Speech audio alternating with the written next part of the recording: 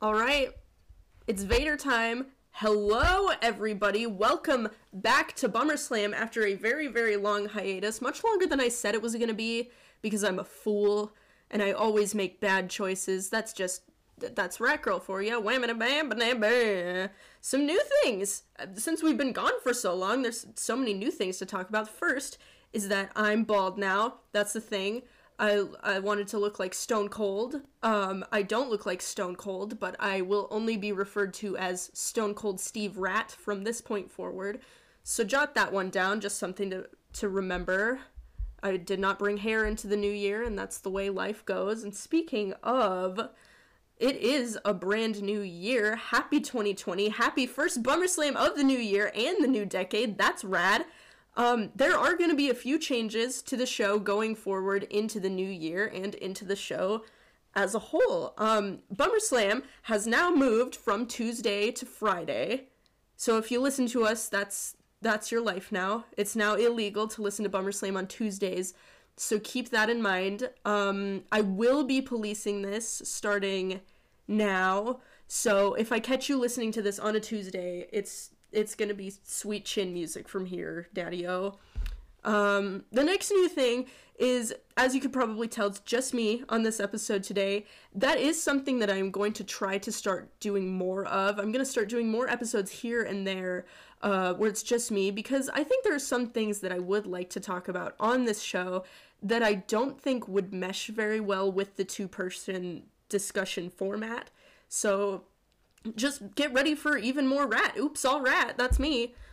Today, we are going to be talking about something that I've wanted to talk about for a while now since I started the show, and that is the first live wrestling show I ever went to. One of my favorite memories, something that's so close to my heart, so special. I figure what's a better place to talk about it than my podcast. Also, it's my podcast. I'll talk about whatever I want. So here we go.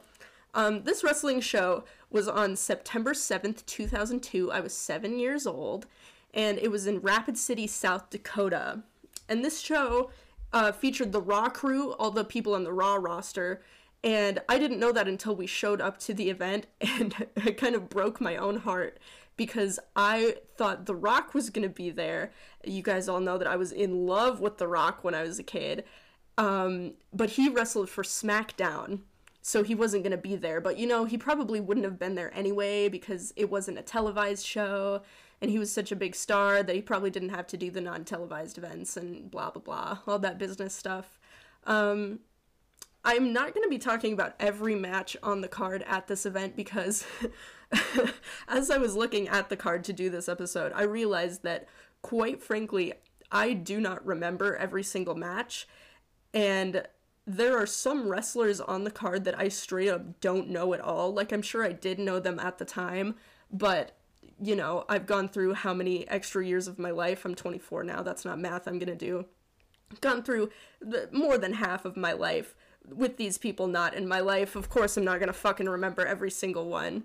But let's get started. We'll do the best we can to talk about all of them, to mention at least one thing about all of them. Except for, you know, the first four, because I'm looking at them right now and I'm like, who the fuck is that? Okay, the first match was, Spike Dudley versus Johnny Stamboli.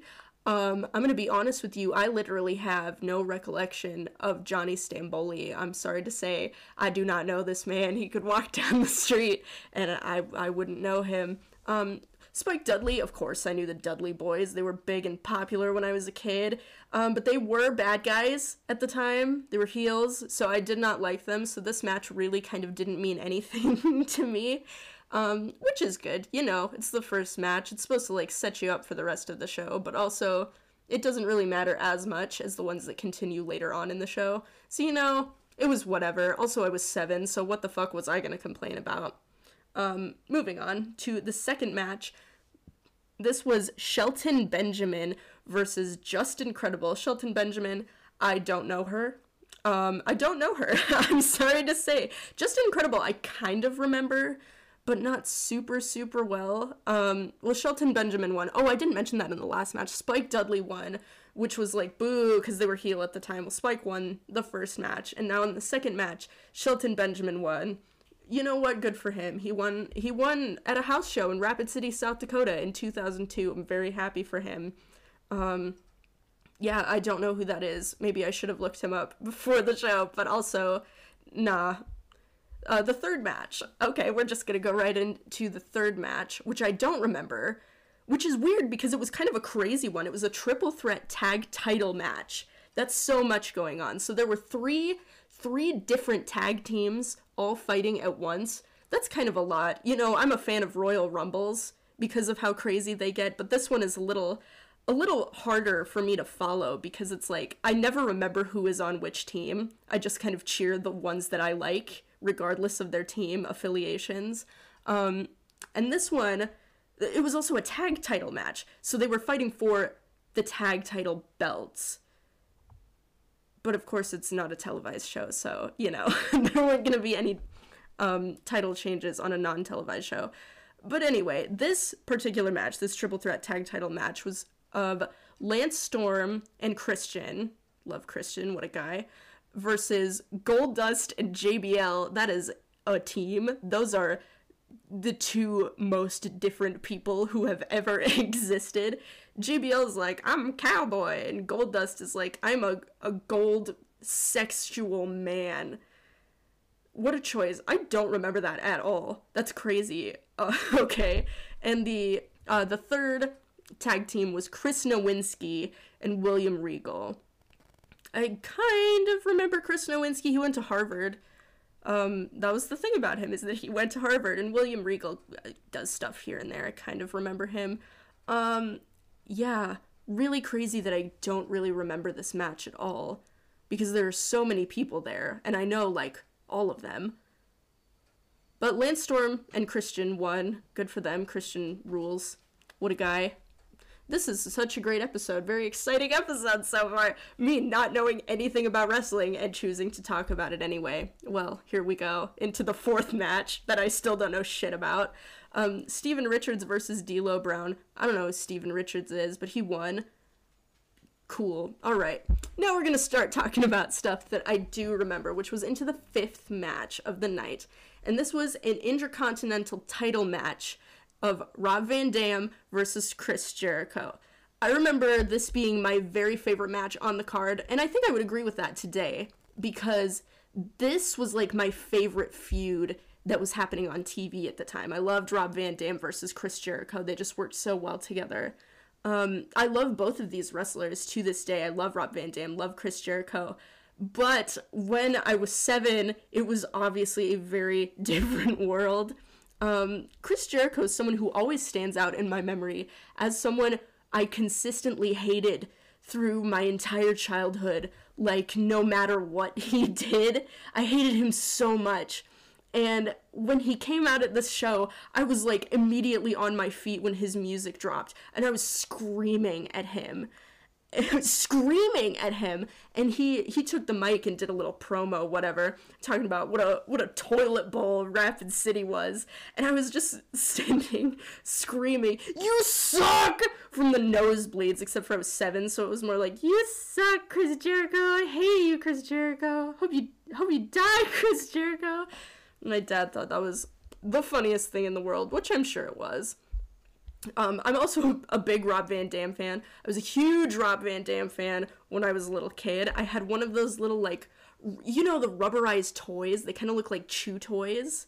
And it looked like him, and I would, like, throw it down the stairs all the time and watch it bounce. Super fun. Love Rob Van Dam. Maximum throwing capabilities.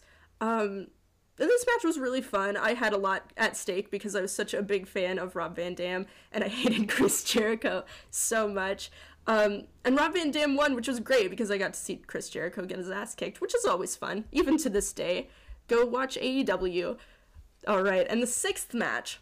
This was a Divas tag match featuring good old Stacy Keibler as referee. That's what I wrote in my notes. Good old Stacy Keibler. I'm sure she would love to be referred to as good old Stacy Keibler. Well, she was the referee. And the match was of Molly Holly and Victoria versus Trish Stratus and Jacqueline. I love Trish Stratus. Trish Stratus is a god. I loved her especially when I was a little kid because it was cool as hell as a tiny little gal to see all these badass ass-kicking gals tear it up, and Trish was the best. I was really excited about this match when we got there. But of course I would soon be disappointed because Molly Holly and Victoria won. You know, I even liked Victoria at the time, so it wasn't a great loss for me anyway, but I just wanted to see my girl Trish win. I can't believe I shared a space with Trish Stratus. That's amazing. Wow, that kind of made my day just now. Alright, the 7th match. This was a no DQ match. Big Show versus Tommy Dreamer. Wow, a no DQ match. How fun. Big Show, if you don't know who he is a great big fucking boy. He is 7 feet tall, 400 pounds. He looks really big on TV, but he's a thick-ass boy in person. I remember this match very well. This is probably the one that I remember the most, other than the Rob Van Dam, Chris Jericho one, because it was a squash match. Tommy Dreamer kind of had no chance against Big Show whatsoever. He was just kind of there to get his ass kicked. I remember there was one point in the match where Big Show was just like slapping Tommy Dreamer across the chest with his big, huge Big Show hand. And I looked over at my dad and he was just like, ah, just like screaming. It was visceral. It was crazy. You could hear it from the nosebleeds. Man, I love wrestling. Big Show obviously won. Tommy Dreamer, like I said, didn't stand a chance in hell. Squash matches are kind of fun though when you see someone just get railed who's a bad guy. I believe Tommy Dreamer was a heel at this time, so it was cool to watch Big Show give him what he deserved. Alright, and the 8th and final match of this event was a world title match of Triple H versus Bubba Dudley. Oh man, what a world where I cheer for Triple H and boo Bubba Dudley, but you know, it was a very different time. My dad's favorite wrestler at the time was Triple H, so I was like, I mean, okay, the Dudley boys are bad guys now, so I guess I gotta start liking Triple H. And Triple H won, of course. It was a title match. They weren't gonna do a title change on a non-televised show.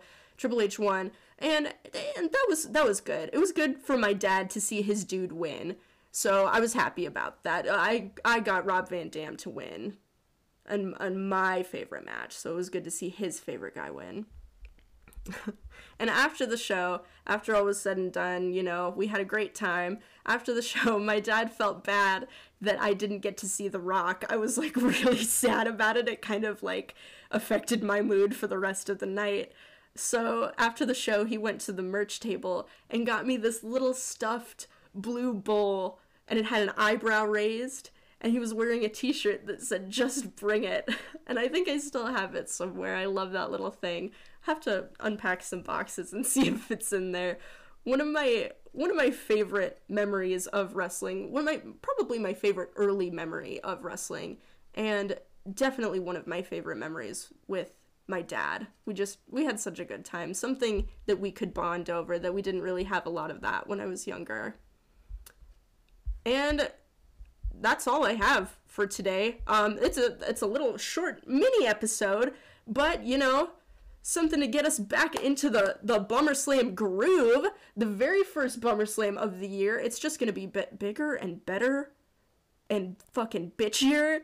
Other words that start with B. BummerSlam from here. It's BummerSlamier for 2020. Before we go, I would like to take a quick moment to mention the photo that Dark Side of the Ring tweeted the other day that teased the new season. I don't know if you guys have seen this photo yet. You simply must go follow Dark Side of the Ring on Twitter. At first, I thought this photo was Big Boss Man because it's just like some big boy in a cop outfit. And then it clicked that it was Mass Transit, and I yelled, "For real?" Oh my god, I cannot wait for this new season. I love wrestling. If you don't know who Mass Transit is, then you will, buddy. Get ready for it. I'm probably going to make an episode when they announce all of the episodes for the new season, just talking about them, because it's a podcast. Next week, we're going to be talking to Joe Geis once again about Midwest All-Pro Wrestling's Christmas Chaos show at the Icon Lounge. We talked about that a little bit before. Last episode, we talked about Midwest All-Pro. I actually was not able to go to this event at all because I was back home for the holidays. So Joe will be filling me in about all the details of what happened, who won, titles lost, titles gained. So the tables are going to be turned. I'm going to be learning something on BummerSlam. We love to see it. You love to see it for sure.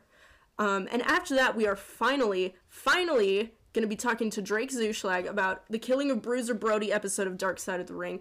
After like 2 months of scheduling difficulties and blizzards and holidays and other just bullshit, I'm very, very excited about this one. And that's honestly all I got for you today. Just wanted to give you a quick little episode, something to tickle your ears, something to wrestle your ears. Ooh, that's gross. I'm never gonna say that again. But yeah, thanks once again for coming with me on this wrestling journey. I love BummerSlam. Can't wait for the new year of bigger, better, more BummerSlam. With that, wrestling's real, people are fake, whatever it takes. It's so stupid.